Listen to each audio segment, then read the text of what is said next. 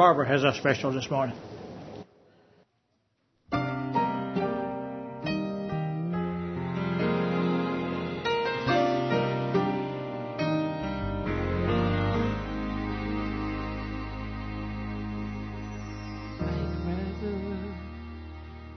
Jesus than silver or gold.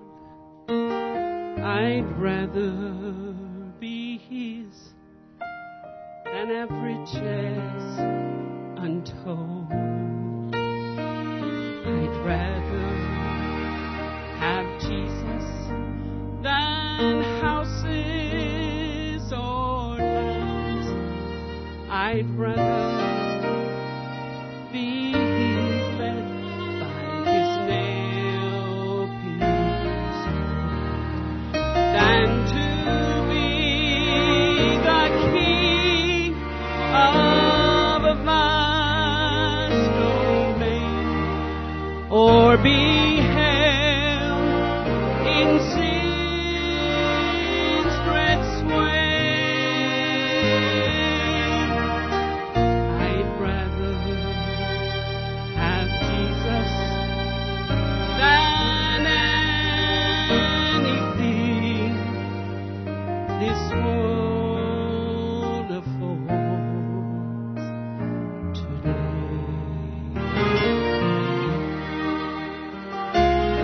I'd rather have Jesus than man's applause. I'd rather be faithful to his due cause. I'd rather have Jesus than worldwide fame. I'd rather be true to his holy name than to be the king of a vast domain, or be held in sin's dread sway.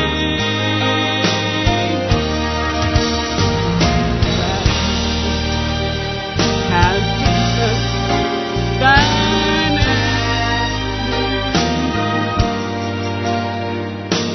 this one of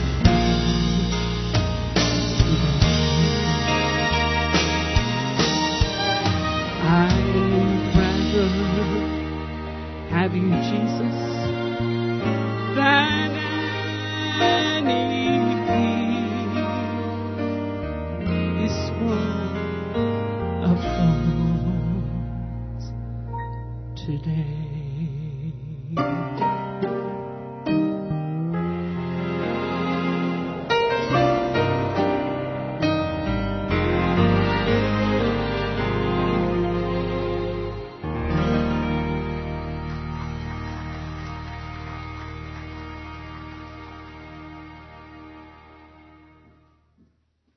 Amen. Thank you, Miss Barbara, and I hope and pray that that's what you're saying today, that you'd rather have Jesus than anything. He is so important, and I pray that he is important to you and your life. And so I pray that you want to share Jesus. One of my students this week sent me a text, said, pray for Amber. Said, I just shared Jesus with her. It's the first time I've ever shared Jesus with anybody. And that's one of the evangelism students at Cabby. We almost have a record enrollment this year. Brother Ed, again, got his associates there from last year. And he's, of course, a little summary in there sent out by Faith Baptist Church in Cabot, Arkansas. Brother Irvin was telling me that's for some of his family go there, and they're in Cabot. And so that's small world, he said, and it is. And so I'm going to let him share his burden about being to Oregon. I told him only my favorite people get the Sunday morning service. So, I'm putting the pressure on you, brother, but you can handle it. Many of you heard him speak at at Teen Camp and also at Tied Up Conference in Star City. And those people who helped with the teens saw him there. And so, Brother Ed, come on, share your burden. All right. It's always fun because I always say that me and technology, we don't get along together very well. And you go on deputation, you have to use technology. So God does have a sense of humor when it comes to that. Again, my name is Brother Ed Burns, and I can't thank you all enough for allowing me to be here today to share my heart about Oregon missions. And I've come to know Brother Michael, and he's a man that I truly respect. Over the past few years, I've come to know him, not just respect him as a man of God and how his service and his heart for the Lord, but as a friend. And I thank God for placing Brother Michael in my life. And he brags on y'all. He brags on you all the time. And Brother Michael, you're absolutely right. Everything you said is true. And I just want to thank you all for allowing me to be here this morning. What I'd like to do is present you a little bit about Oregon missions. And then more importantly, I want to get into the Word and preach the Word this morning. But let me begin by saying we're going to Bend, Oregon. Oregon, it's interesting. I didn't even know where Bend, Oregon was until probably around December time frame of last year. And I'll get into the actual specific location where Bend is. I am sent out by Faith Baptist Church of Cabot, Arkansas. Our pastor is Brother Brent Summerhill.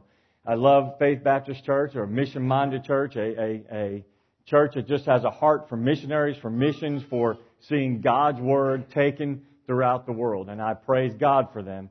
And they, in February, voted to send me as their missionary. I guess it was really beginning of March.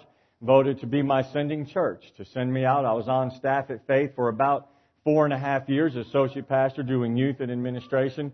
Before that, I was about 5 years, not technically on staff, just working with the youth pastor, trying to get a youth program up and running, and was blessed to be able to be a part of that. The better half of that other picture is my wife. She couldn't be here this morning.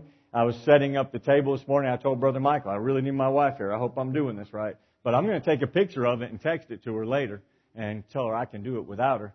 But my wife, she is a wonderful wife, mom, supporter of what we're doing. I just love my wife so much and everything that she means to me, both personally and in the ministry. Bend, Oregon is located right in the dead center of the state of Oregon. It's just east of the Cascade Mountains, just west of the high desert.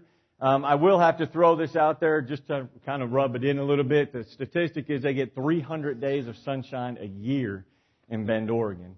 So I was just there in July and August and every day was absolutely beautiful. We had a little bit of showers our first day in. And while we were there, I think the high was 87 degrees.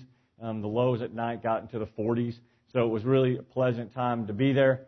Then I came back and we got off the plane and it was the record heat for Little Rock back in August. And I told my wife, I said, what on earth are we doing? We should have stayed where we were.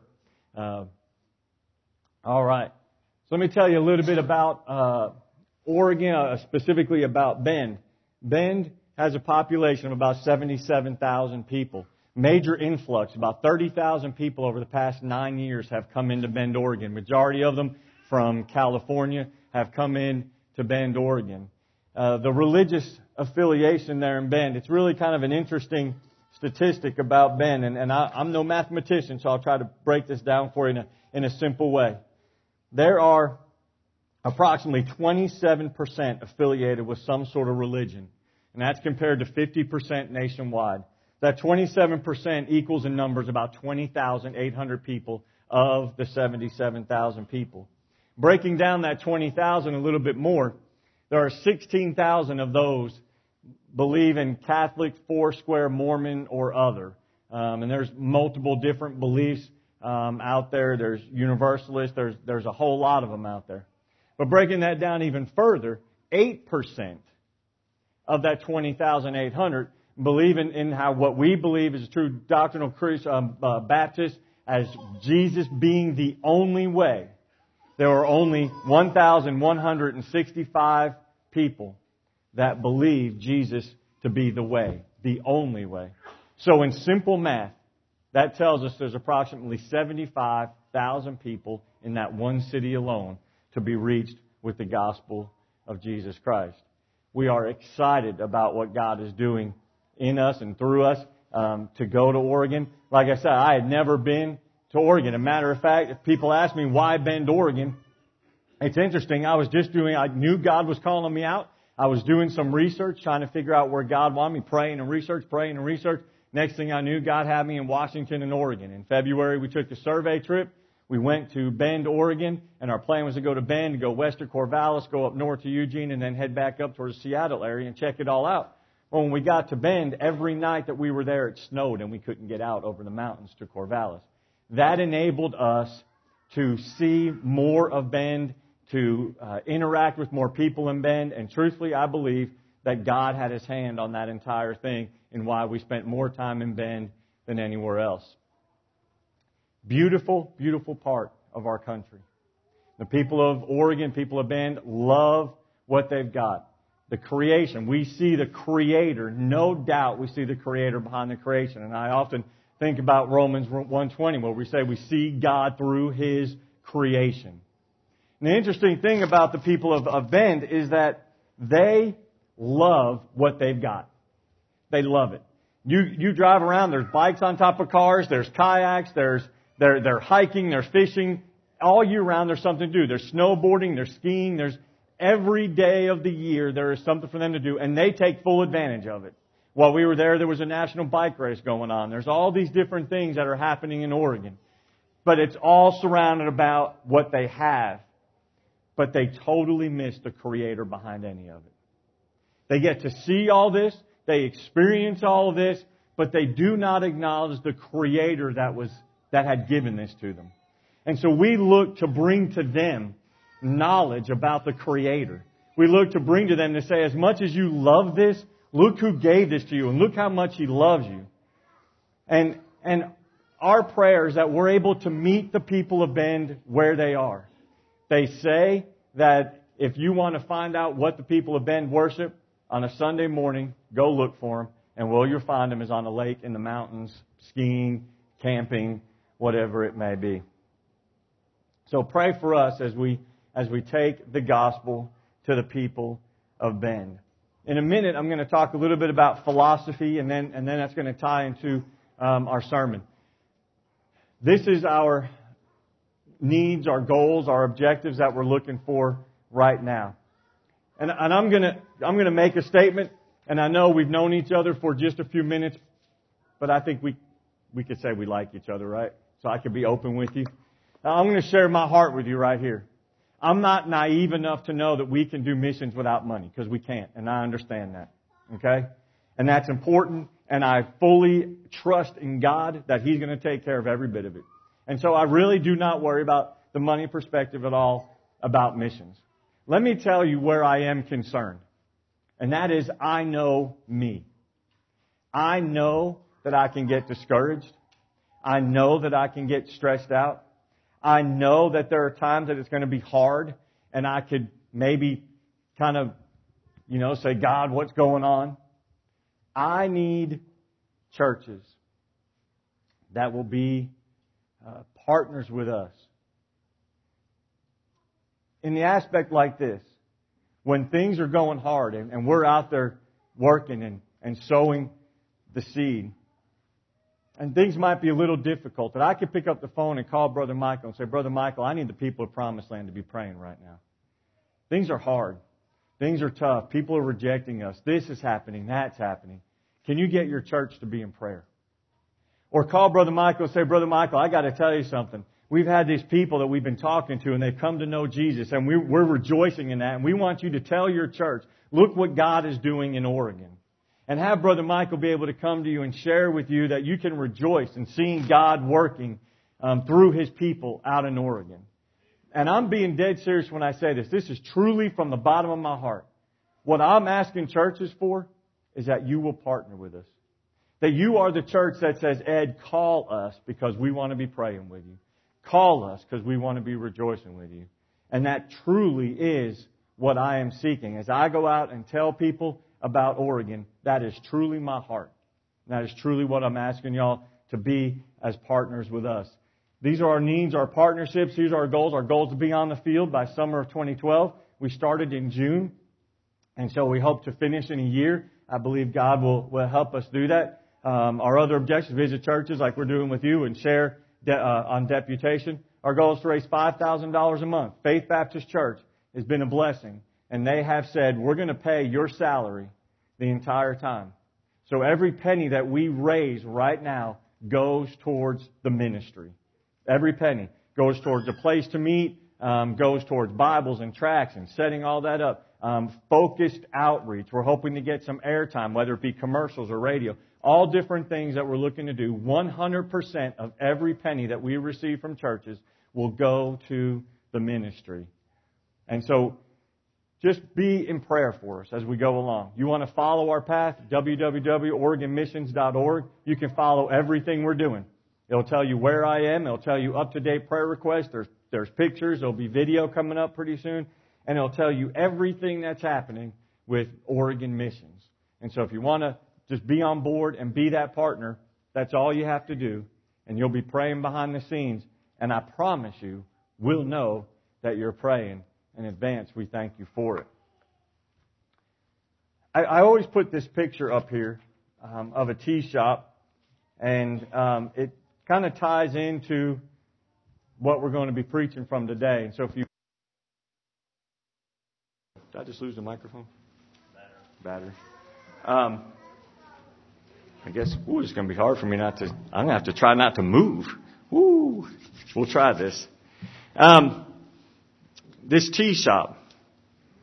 My pastor and I, when we were on our survey trip in February, walking around the town, and my wife loves tea, and so I was going to be the good husband because she didn't go along with us on the survey trip, and I was going to bring her back a nice a souvenir from the Northwest, the nice guy that I am. And so I said, Brother Brent, let's walk into this tea shop. And so we walk into this tea shop, and we look around as we always do, and we're kind of just checking people out and see what kind of people are there. And I would always go to these bulletin boards, and these bulletin boards would have business cards and all these other things. I'll tell you what, since I'm not using this, I'm going to put that right in there. How's that? And so we were looking around, came up upon a business card that was on the wall. And it was from the Oregon Department of Health. And it was called the Something House. And I can't remember the name of it, but it was a Something House. And underneath it said, a safe place for your queer child to be. And that, at first, took me back. And let me kind of explain how this day went that day. We were meeting with some other people and talking about the people of Oregon. People have been there all their lives, believers. And one of the things they said to us is that it's really, really hard here. That the people, they don't really have a desire to know Jesus. The preaching is hard. The pastoring is hard. All this is really hard. The witnessing.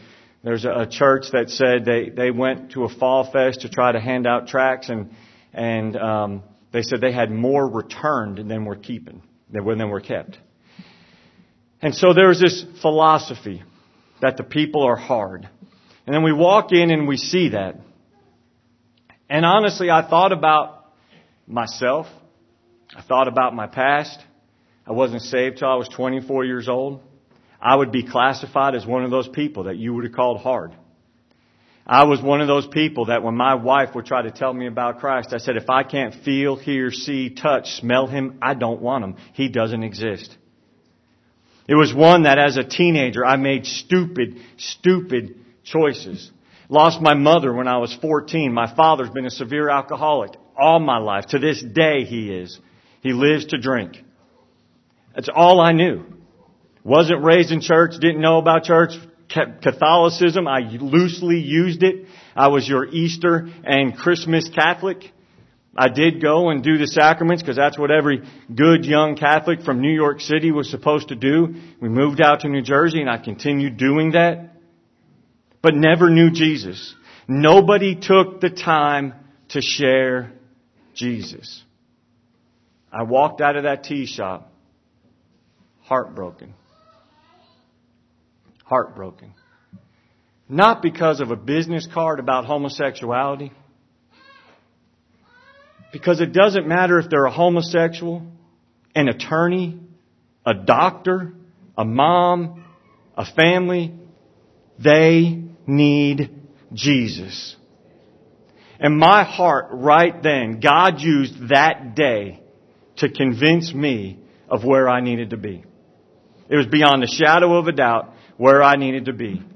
And God does this through divine encounters. Romans chapter 10 and verse 13 through 15 says, "For whosoever shall call upon the name of the Lord shall be saved. How then shall they call on Him in whom they have not believed? And how shall they believe in Him of whom they have not heard? And how shall they hear without a preacher? And how shall they preach except that they be sent? As it is written, how beautiful are the feet of them that preach the gospel of peace and bring glad tidings of good things." Father, we ask now that you just bless not just the reading of your word, but the preaching of your word. Father, convict our hearts as we hear from you this morning. And Father, we pray these things in your Son's name. Amen. In this text, Paul is asking rhetorical questions as he writes this letter to the church at Rome. And I understand that this chapter, Paul is talking about wanting the Jews to come to righteousness through salvation in Jesus and not through their works, not through the law alone. And understanding that the gospel is for all, not just the Jews, but for the Jews and the Gentiles. And truthfully, I believe at this point, Paul was truly, I think, heartbroken, concerned, heartbroken, probably frustrated a little bit. And Paul is delivering this letter to the church at Rome. And we look at this text and we say, but how does all this happen? How do the Gentiles come to know? How do the Jews come to know? And it's because people are going to tell them. That's how they're coming to know. And we've seen this all through. God has encountered His people all through time. We looked at God Himself throughout the Old Testament, encountered people. We know that God, He encountered Adam and Eve. We know that God encountered Noah and Moses and Abraham and so on. God met His people where they were. Thus saith the Lord. God met them where they were, teaching them, guiding them, telling them. We fast forward to the coming of Jesus Christ, who Jesus meets the people where they are. We see that He has met sick people. He has met those that will become His apostles. He has met more and more people in the synagogues and at wells and everywhere. He meets the people where they are, talking to them, teaching them about the need of a Savior and about the Father, God. Jesus meets the people where they are. And then we even fast forward on the day of Pentecost. And the Bible tells us in Acts that the apostles were filled with the Holy Spirit and able to speak in languages of all the different people groups. And the Bible records on that day that 3,000 souls were added, receiving the Holy Spirit, and that the Lord added to the church daily. Every time the Word of God is opened, read, preached from, the Holy Spirit is speaking to the people. Every time. God, through His Spirit, meeting people where they are. We see a beautiful picture of the Trinity in that. God speaking to His people. The Son speaking to His people. The Holy Spirit speaking to His people. And why? Because we have a God that wants to be heard. God wants to be heard. And you remember it. You heard Him. You remember the day that the Spirit spoke to you? The day that maybe a preacher was preaching from the Word of God, a Sunday school teacher was teaching from the Word of God, the day that someone shared Christ with you by sharing with you scriptures from the very Word of God. You were encountered by God through the Spirit, believing, coming to faith in Christ Jesus through His Word. That is how God works. Quickly, we're going to talk about man's response to this. And we're going to talk about man's responsibility to man as how God uses us. We see, and I'm just going to use biblical illustrations, as God encounters His people. We look at Jonah. Jonah ran. Jonah went as deep as he could in the boat and went as far the other direction as he could go, thinking he can get far enough away from God as God was calling him to go. But Jonah ran. Jonah hid. Is that any different really than us as God deals with us? I might not be talking about salvation right now, but what about in that person that God wants us to go visit, that person that God wants us to meet or talk to, and we give these responses like, I can't talk to these people. They know what they're supposed to do. Why should I engage them? They're in the Bible Belt. They've heard about Jesus. Why do I need to tell them? We find all these different excuses. How about this one? We refuse to pray for someone because we say this, God, that person deserves everything they're getting. They made their bed. Now let them lie in it. We've been there. We have purposely not shared Christ with someone. Someone has done us wrong. Someone we're looking at saying they're living a lifestyle that they're not going to get it. And so we turn our backs and we don't share. Or we question. Great illustration through Gideon. As God calls Gideon. And Gideon says, oh, wait a minute, God, you're talking to someone who's of the smallest family and the smallest one in that family, and you want me to go out and take on the Amalekites and the Midianites? I don't think so, God. Even in the beginning of that story that we see in Judges, what does Gideon do? He even doubts it's God to begin with, because he's saying, God, if that's you, why are we suffering? Why is all this going on? And then we even see, going on a little bit further, that Gideon, with the destroying in the altar of Baal, he has God to death, and he says, God, give me a sign.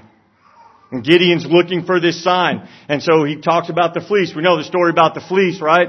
And he says, all right, God, if I put the fleece out there and the dew is on the ground and not on the fleece, then I know it's you. And so that happens. And oh, well, wait a minute, God, I know you did that one, but let me try one more.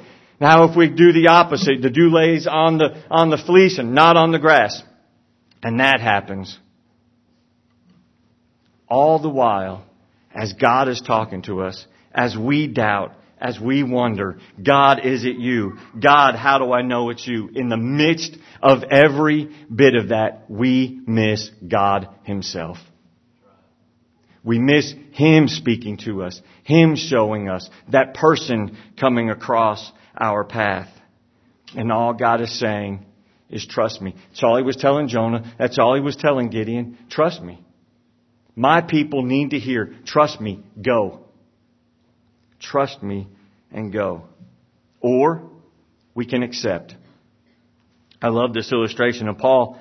As we see that Paul on the road to Damascus, the Bible tells us that when he believed, upon his sight being restored, when he believed, the Bible says this, immediately Paul went to the synagogues and preached the Christ.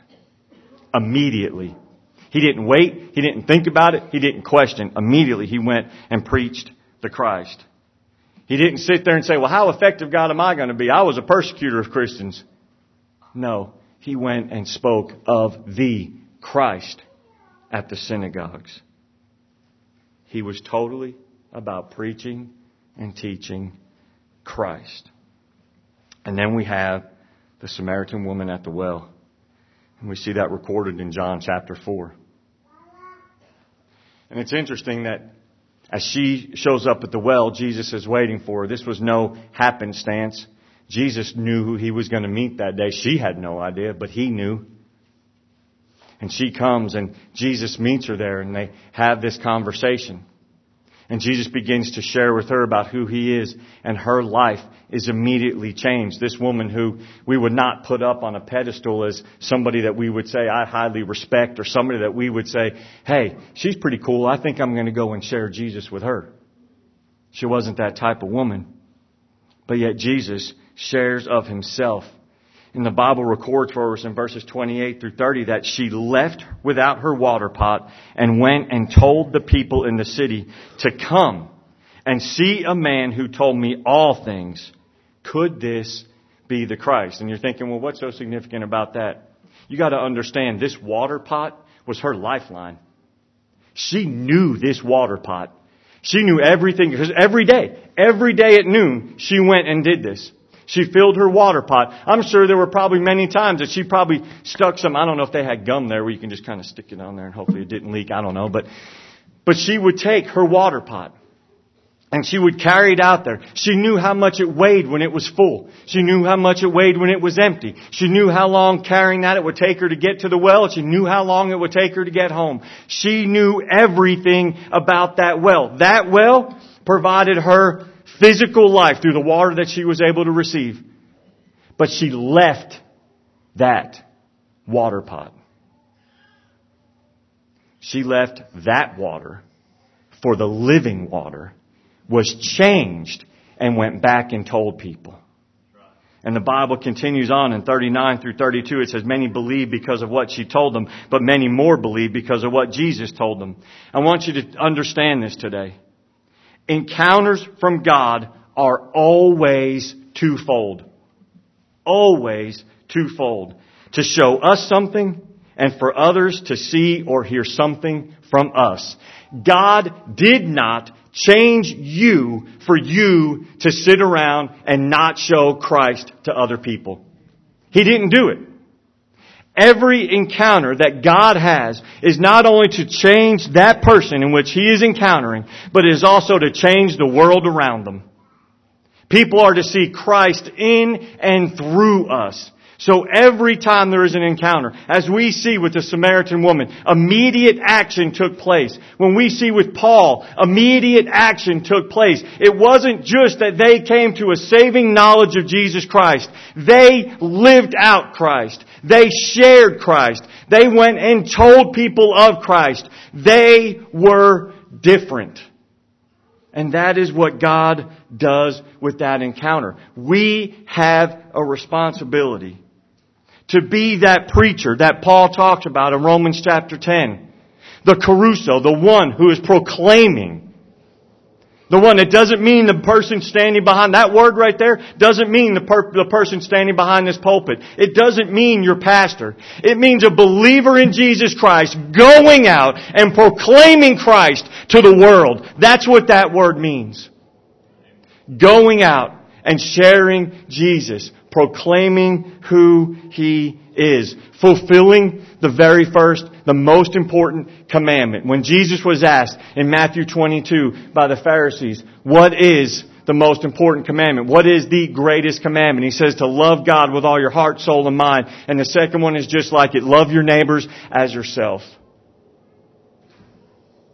We are to love. And when we love, we are living out Christ. When we are loving our neighbors, when we are going and meeting people where they are, we are living out Christ. We are loving people. And it becomes an outpouring of who we are. This is who we are. We're not the person that just gets salvation and sits there.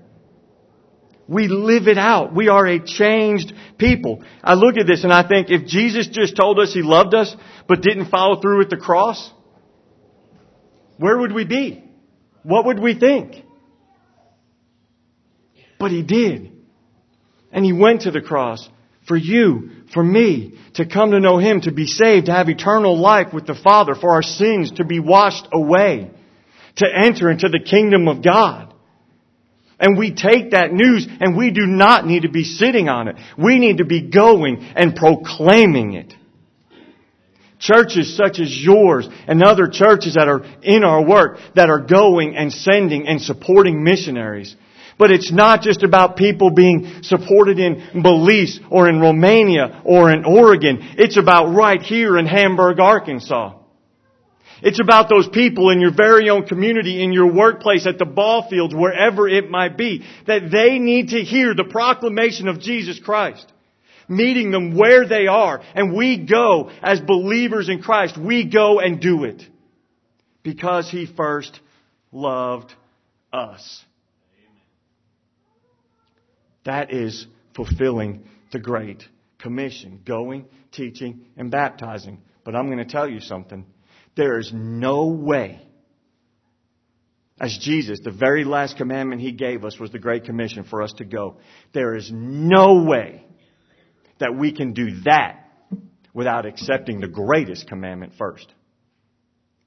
We can't. There is no way that I can fulfill the Great Commission and not love as Christ so loved me. To understand love, to come into a relationship with Jesus Christ, understanding what He did for me, and He did it out of love. And I believe, I give my life to Him I am saved by grace through faith. I just come and I say, Father, save me. I'm a sinner. I was that kid. I was that hard person. I was the one that did the drugs and the alcohol. I was the ones that did the things that I won't even stand here and tell you what I did. And I remember that day. I remember the ugliness in sin in who I was. And I remember that pastor opening up the Word of God and sharing Jesus with me. And me understanding by the grace of God that He has saved my soul too. But it was because someone told me. Someone opened the Word of God and shared Jesus with me. It forever changed who I am. And I want to finish up with Acts chapter 2 and verses 41 through 47 because we get to see what all this looks like. Okay? Then they that gladly received His word were baptized. And the same day there were added unto them about 3,000 souls. So people are being preached the gospel. People are being saved. People are being baptized. Thousands of people being baptized. And they continued steadfastly in the apostles' doctrine and fellowship and in breaking of the bread and in prayers. And fear came upon every soul, and many wonders and signs were done by the apostles. And all that believed were together and had all things in common. And sold their possessions and goods and parted them to all men as every man had need. And they, continuing daily with one accord in the temple and breaking bread from house to house, did eat their meat with gladness and singleness of heart, praising God and having favor with all the people. And the Lord added to the church daily such as should be saved. Here's this picture. We going out, proclaiming Christ to the world. People coming and being saved. Those saved people coming together, meeting the needs of one another. And as people's needs are being met and people are coming together, there's a difference in that community. And people see it. And people begin to ask, what is happening over there? So not only are we going out and proclaiming, we're also being a different people, taking care of everyone within. And so we're loving. And we're sharing of the needs. And we're taking care of the needs of the people. And we're going out and we're proclaiming. And people are seeing and we're proclaiming. And people are coming to know Jesus. People are being saved. People are being baptized. And it continues to go on and on and on. And thousands of people are being saved. Why are we any different today? We're not. We, as we care for one another, as we love one another, need to go out and proclaim Christ to the world. Because understand, there are thousands that need to be saved today, just like there were that day in the book of Acts. Thousands. And that task to me seems overwhelming. When I think about 75,000 people in Bend, Oregon, that need to come to know Jesus. You know, it's interesting in all those illustrations that I gave, despite every one of their responses, God used those people.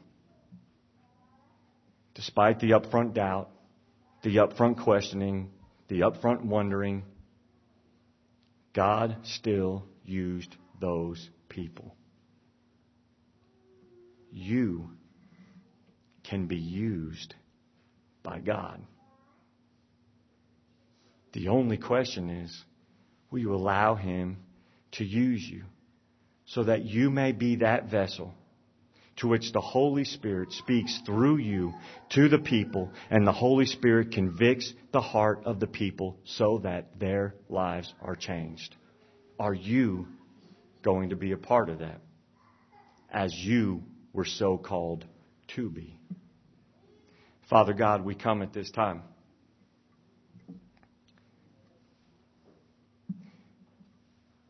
God, you sent your Son, and you did not send him in vain. For, Father, many have been saved through him, and many to come will be saved through him. But, Father, may we be those people to be used here and now by you to deliver the gospel message to the people so that the people can come to know Jesus. So that, Father, though it is a very small part on our part, we can see you at work. Father, I thank you for churches such as this church who sends missionaries, who prays for missionaries, who, Father, has local outreach, who have heard of different things through Upward and Awana, are working to meet the needs of the people in this community. Father, the greatest need that we have, you've resolved through your Son. May we go and show the world Jesus, in whose name we pray. Amen.